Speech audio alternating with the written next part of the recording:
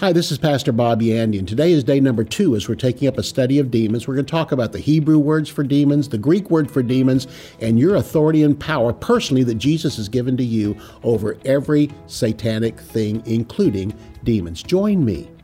For more than 40 years, Bob Yandian has been an expositor of the Bible, making seemingly complicated doctrine easy to understand. Grab your Bible and study the Word of God with Bob Yandian. Hello, I'm Pastor Bob. Welcome back to Student of the Word, and we're here to bless you today. We started a series yesterday, and that's on the study of demons. I'm offering to you my series on angels and demons, a flash drive, and so you'll be blessed by it. In fact, the things I got into yesterday on the broadcast, and that is the origin of demons, is even brought out more in there, and I know it's going to be a great blessing to you, so please order that. And the books that I mentioned yesterday also on studying the origin of demons, I brought out the fact that demons are not fallen angels, all right? And if you believe that, fine. We get to heaven one day, God might straighten all of us out, including me. But I don't believe so because, again, I found out so many things where demons differ from angels. And one thing about demons is they can't manifest themselves unless they're inside. They're constantly seeking someone to inhabit, and that someone could be a person, or secondarily, they will accept an animal. They did in the Word of God when they inhabited pigs. But angels don't do that. In fact, an angel can just show himself in a body. He can just suddenly take on a body, and it looks like a human body. And the Bible says we can entertain angels unawares. They just look like people around us, but demons don't do that. And anybody that's seen a demon will tell you they don't look a thing like a human being. No, they look more like a monkey, a hairy creature, small and irritating, and even paintings from history way back hundreds of years ago where they've seen demons and painted them, they all look the same, and that's exactly how people describe them today. So again, we found the word of ice, and what I taught was that really demons are disembodied spirits of a race that was here before Adam. So if you get into, if you didn't hear yesterday and you're suddenly going, what? Well, then I brought out some great things to study. First of all is Earth's Earliest Ages by Pember. And I don't know if that's still in publication, but I found them on eBay, so they're still out there. And then next of all, the Finest Date Bible. And that's still available too. So especially the notes right out of Genesis chapter 1, verses 1 and 2, bring out incredible history of what the Bible says about an earth that was here before the time of Adam. And Adam was not the first one to sit there. In fact, the first one that ruled the earth from the Garden of Eden was Lucifer himself. It says, you have been in Eden, the garden of God. Every precious stone was your covering. So he ruled the earth from there, but he fell. God wrapped up this entire planet, judged it. And in Genesis chapter 1 and verse 2, it says the earth, here's the Hebrew, the earth became without form and void. It didn't start out that way, but the earth became without form and void. And literally, verse 2 is a restart of the earth. And Adam and Eve were placed here. And this time, Adam and Eve, even though they failed, they were God's chance to get back into this earth and now produce later on the seed of the Lord Jesus Christ and bring redemption to this whole thing. So with all of that, let's get back in the Word of God. I want to give you some names for demons. Let's start with some Hebrew names for demons. The first one is Sair, S-A-I-R. We get the word satyr from this, and a satyr is a half animal, half human being. A satyr is one with a horse's body, but it's the torso and the head of a man coming out of it. And so this is in essence what demons are. They inhabit human beings, and they themselves are partly animal, partly human beings of some kind, and there was no redemption for them. Whenever God wrapped up this whole thing, apparently the entire earth went after Lucifer, went completely after Satan, and God just wrapped up the whole place. But the spirits of these disembodied beings still roam the earth today. And again, above them, Satan does have some of the fallen angels, but most of the fallen angels are really bound in a place called Tartarus under the earth, waiting for the time of the judgment of God against all unbelievers and all demons and all fallen angels and everything, and that will be at the great white throne judgment. So the word Sair, S-A-I-R, is where we get the word satyr from, and it means a hairy, rough he-goat. Interesting, isn't it? Leviticus chapter 17 and verse 7, this word appears in 2 Chronicles chapter 11 and verse 15. He-goat is the one that really gets me. In the Word of God, God has nothing against goats, but whenever goats are used as far as spiritual spiritual replication of something. Goats represent unbelievers. Again, goats are fine and they make good food and they might make some, some cheese and some milk or something like that. But goats in the Word of God, whenever used on a spiritual level, goats represent unbelievers and sheep represent believers. Jesus will come back one day and take the nations in front of him, and within the nations separate the sheep believers from the goats unbelievers. And there was a day in the Old Testament on the Day of Atonement that 2 goats were brought, and one goat was sacrificed and the other goat was sent out into the wilderness. Both of them represent the death of Jesus Christ. When on the cross, he became a goat, and then whenever he died after the cross, and when in 3 days and 3 nights in the heart of the earth, he suffered spiritual death. We have the physical death, that was the goat that was killed, and we have spiritual death, the one that was banished off into the wilderness, and that's what Jesus did for 3 days and 3 nights. He became the goat on the cross. Just like whenever Moses raising up that thing in the wilderness, a very tall rod. On the top of it was a snake. It represented Jesus on the cross. On the cross, he became sin for us. He became basically the essence of Satan on the cross, dying for the sins of the entire world. But after 3 days and 3 nights, he could be resurrected. You know why? He had no sins of his own. He took our sins, and after they were paid for, Satan couldn't hold him anymore. And God the Father and the Lord Jesus Christ was raised from the dead through the power of God the Father and by the Holy Spirit. Isn't it interesting today that goats still represent Satan? Goats' heads are used as satanic symbols, and so the goat today still stands for the kingdom of Satan. We have that. The second Hebrew word is the word shed, S-H-E-D, and it means destroyer. Demons manifesting around idol worship are destroyers. And so Deuteronomy chapter 32 and verse 17, Psalm 106 and verse 37 tells us that idols themselves are just stone, and they are wood, and they might be molten metal that's been shaped into something. But the point comes is that the power they have is not real. There's no power in the metal. There's no power in the wood. The power is in the demon that manifests itself behind it. And this is brought out also in 1 Corinthians chapter 12 in the opening verses 1 through 3. Let's define demons. Okay, in defining demons and how they work, let's take it up. In fact, let's go to Greek words also, because this is going to help us understand it too. The first word in the Greek that we bring up for demon is the word daimon, D-A-I-M-O-N. It's where we get the word demon. And this is just a general term for all demons found in Matthew chapter 8 and verse 31, Revelation chapter 16 and verse 14. Isn't it interesting that we have movies today, and one of them was about Antichrist, and it simply called him Damien. This is from the word demon. And so again, Damien here represents the word daimon, and it refers to demonic forces in general. The next word is daimonion, and this word is where the dominion comes from Satan. So dominion actually comes from the rulership of demons. So we might use it in other forms today, which seem to be okay, but otherwise the word daimonion or dominion comes from this, specifically attached to a particular problem that we have. And so there's dominions around there with all the problems we have of the world, but breaking them down. Matthew chapter 7 and verse 22 brings this out, and also Matthew chapter 9 and verse 33.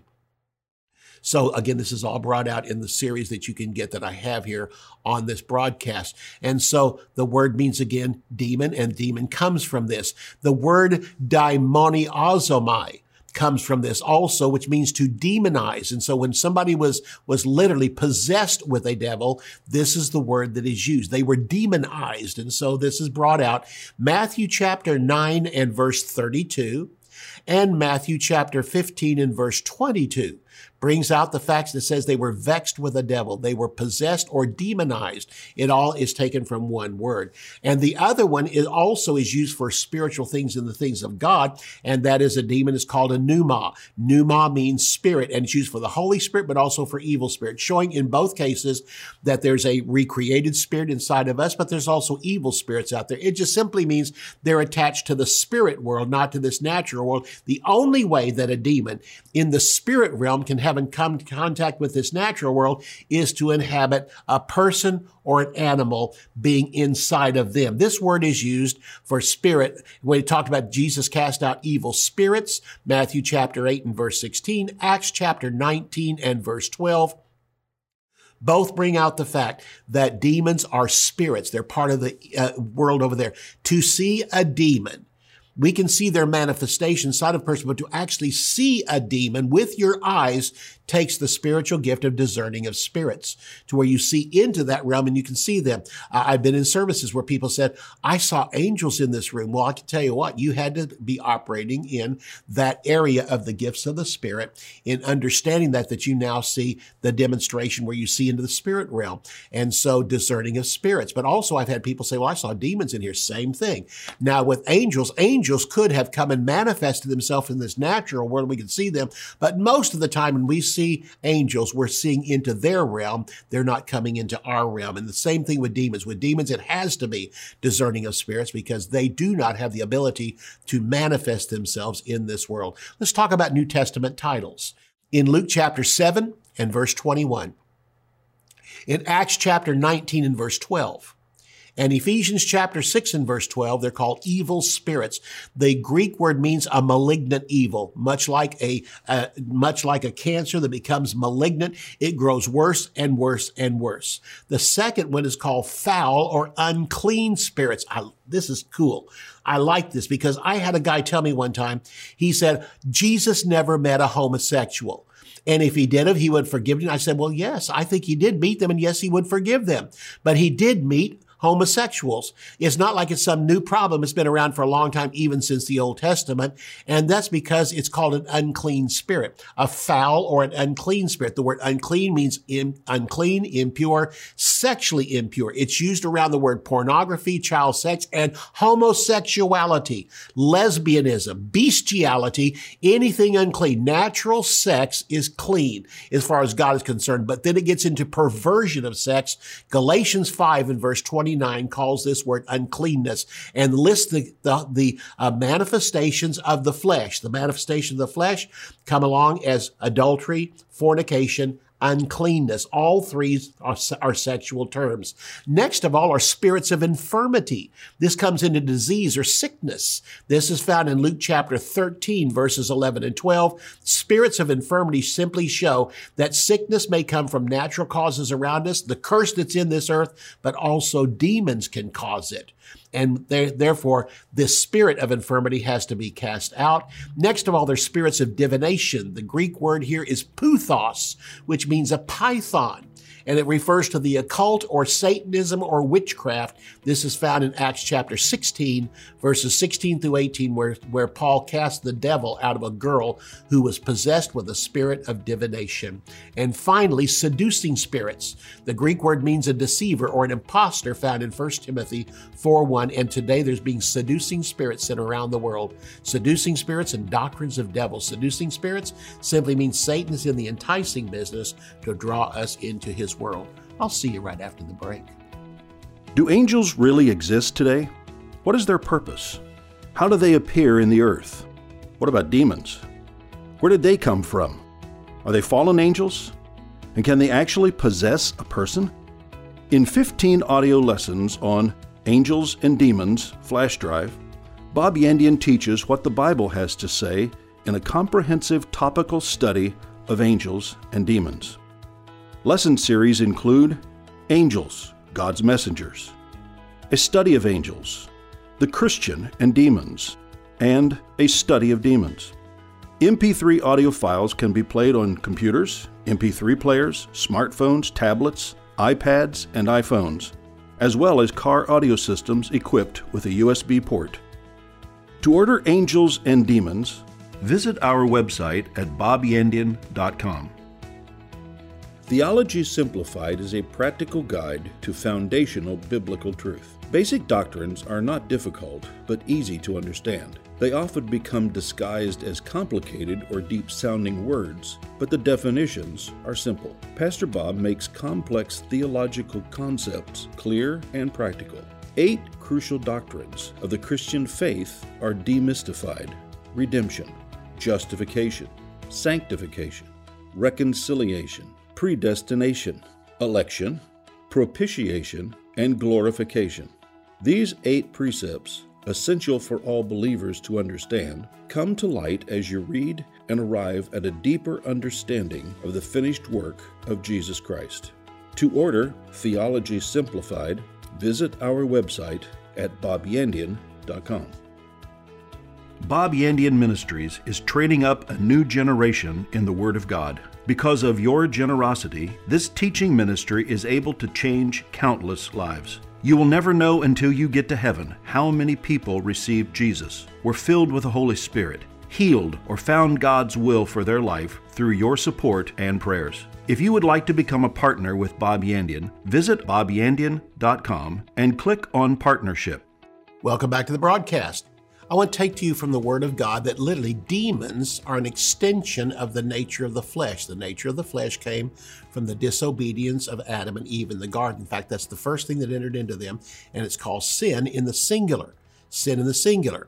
And so we all have within ourselves, even as Christians, sin, but it's found in our flesh, in this part of us. The inward man, the spirit, has been born again, made into the image of God, and our soul, which is attached to the spirit within us, is being changed day by day by the Word of God, but the flesh never changes. In fact, it gets older, it eventually dies, turns to dust. But found within your body is the nature of sin, and it's called the nature of the flesh, found in the Word of God. And to be carnally minded, that's in control by your flesh, and your mind and your flesh working together is called carnal, but when your mind and your spirit work together, it's called spiritual. So there's spiritual Christians following the Holy Spirit in fellowship with God, carnal Christians, even though they're still a Christian, but yet they're out of fellowship with God because they're controlled by the nature of the flesh. The Holy Spirit still lives in you. He's just got his arms folded. He no longer has control over you until you repent of that sin, ask God to forgive it, and the moment you do, he's faithful and just to forgive you, cleanse you from all unrighteousness, and bam, you're back in fellowship with God, and the Holy Spirit's in control. But demons are an extension of the nature of the flesh. And we're told what those things are in chapter 5 of the book of Galatians, where it talks about the manifestations of the flesh. And the works of the flesh are manifest, which are these. So any of these that we find, demons are extensions of them. And so let's talk about that. Any problem of the flesh has a corresponding demon out there. There's sexual lust. And so we have pornography and all these things now attached to the sexual lust that's within us. There's a proper use of sex, but there's also a wrong use of sex. There's power lust. There's the love of money. There's jealousy, anger, murder, all these things. If we don't control them here, actually demons can begin to come in and they begin to entice us. A Christian cannot be demon possessed, but a Christian can be at times overtaken by a demon, and they influence us in our life. But again, a Christian cannot be demon possessed. Only sinners can be possessed by a demon, because how in the world can a demon move into your spirit when the Holy Spirit lives there? The Holy Spirit will not share us with a demon, but a demon can infect our thinking. It can bring disease onto us, but it cannot actually, again, demons cannot take control of us. And so demon possession is for the sinner, not for the saint. But that doesn't mean Christians don't have problems with demons. So demons cannot overtake you apart from your own will.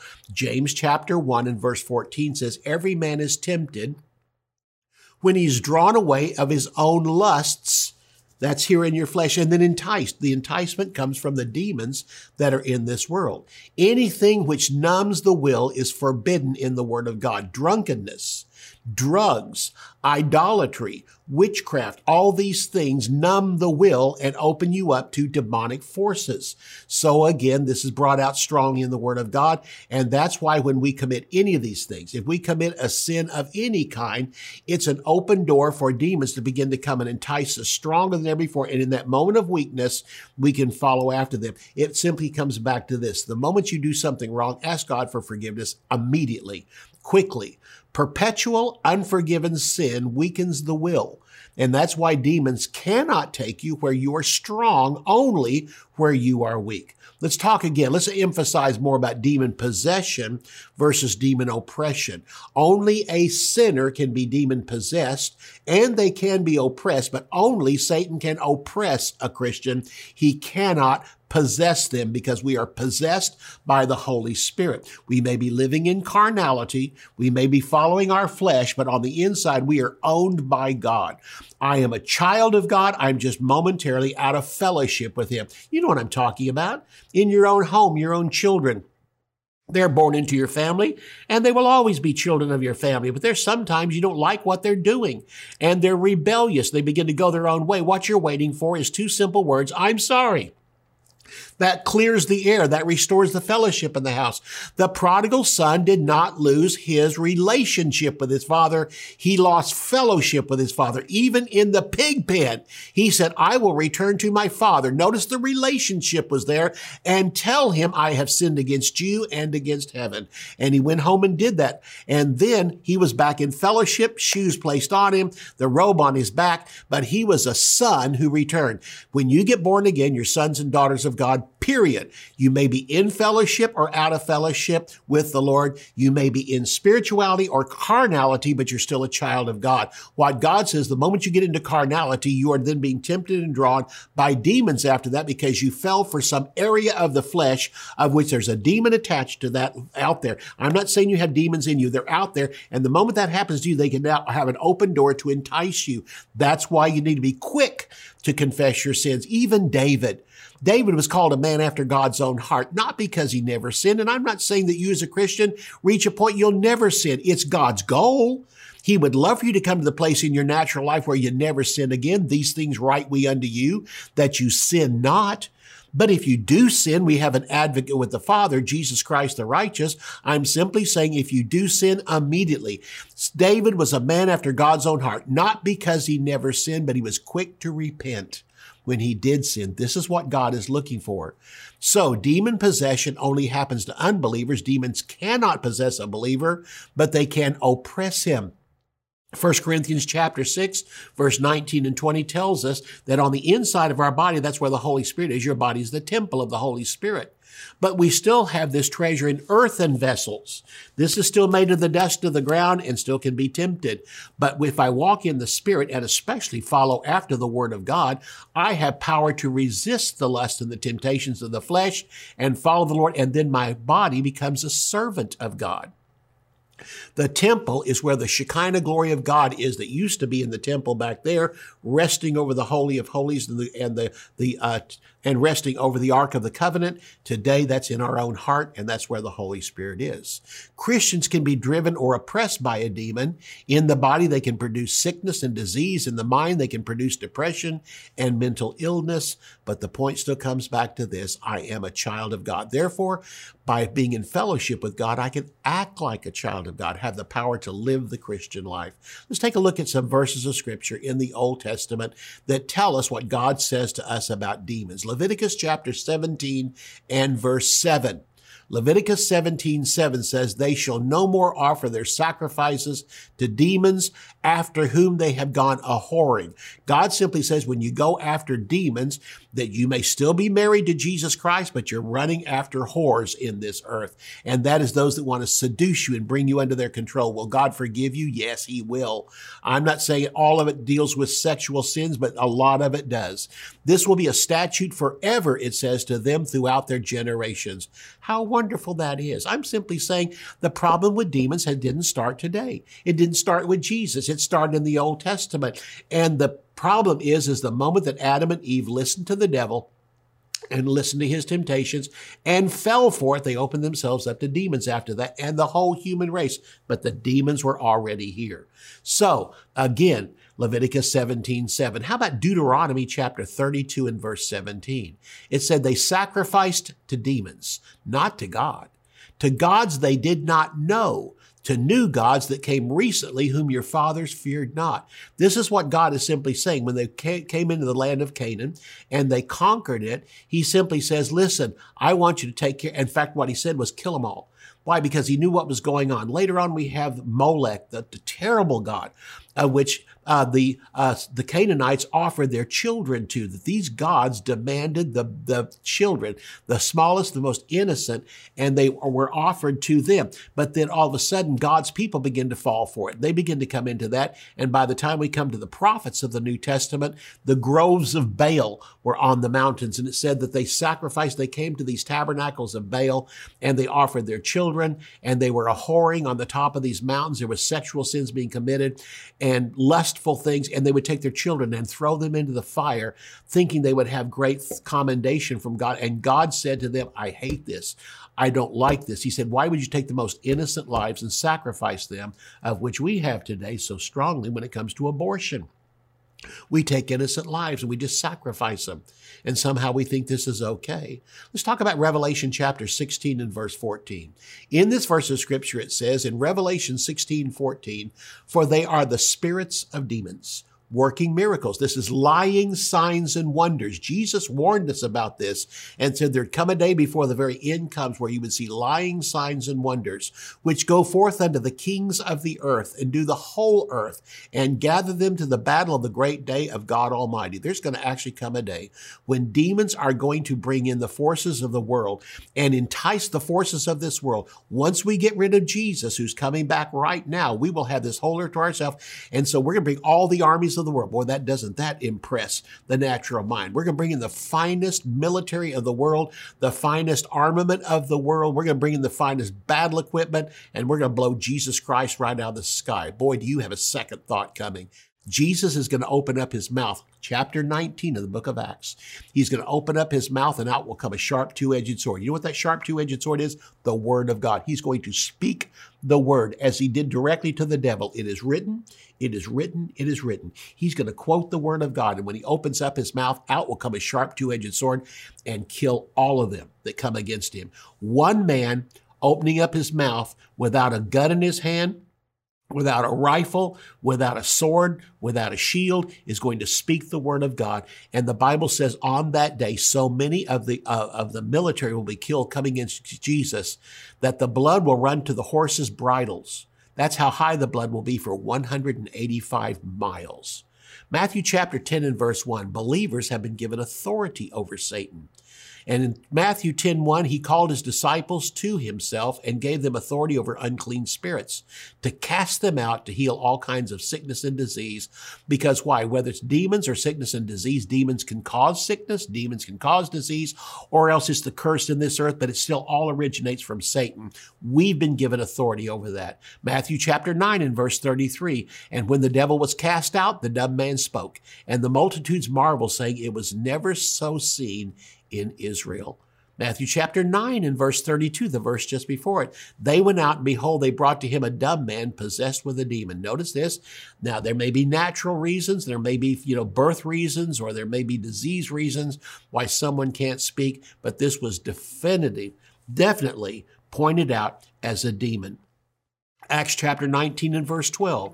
It says here in this verse of scripture about Paul preaching in Ephesus, and it says the power of God was so strong that literally he was anointed and people began to lay their handkerchiefs and aprons on him, so that from his body were brought to the sick handkerchiefs and aprons, and the diseases departed from them and the evil spirits went out of them. That's the power of the Spirit of God. You have that power. You have that name of Jesus. You have that authority. I'll see you next time. You can order resources, become a partner, or browse free articles and podcasts by visiting our website at bobyandian.com. You can also join our mailing list and receive weekly devotions and the latest ministry updates. If you would like to contact Bob Yandian Ministries, visit bobyandian.com and click on Contact. To contact us by mail, use the address on your screen. Thank you for watching today's broadcast. We'll see you next time on Student of the Word with Bob Yandian.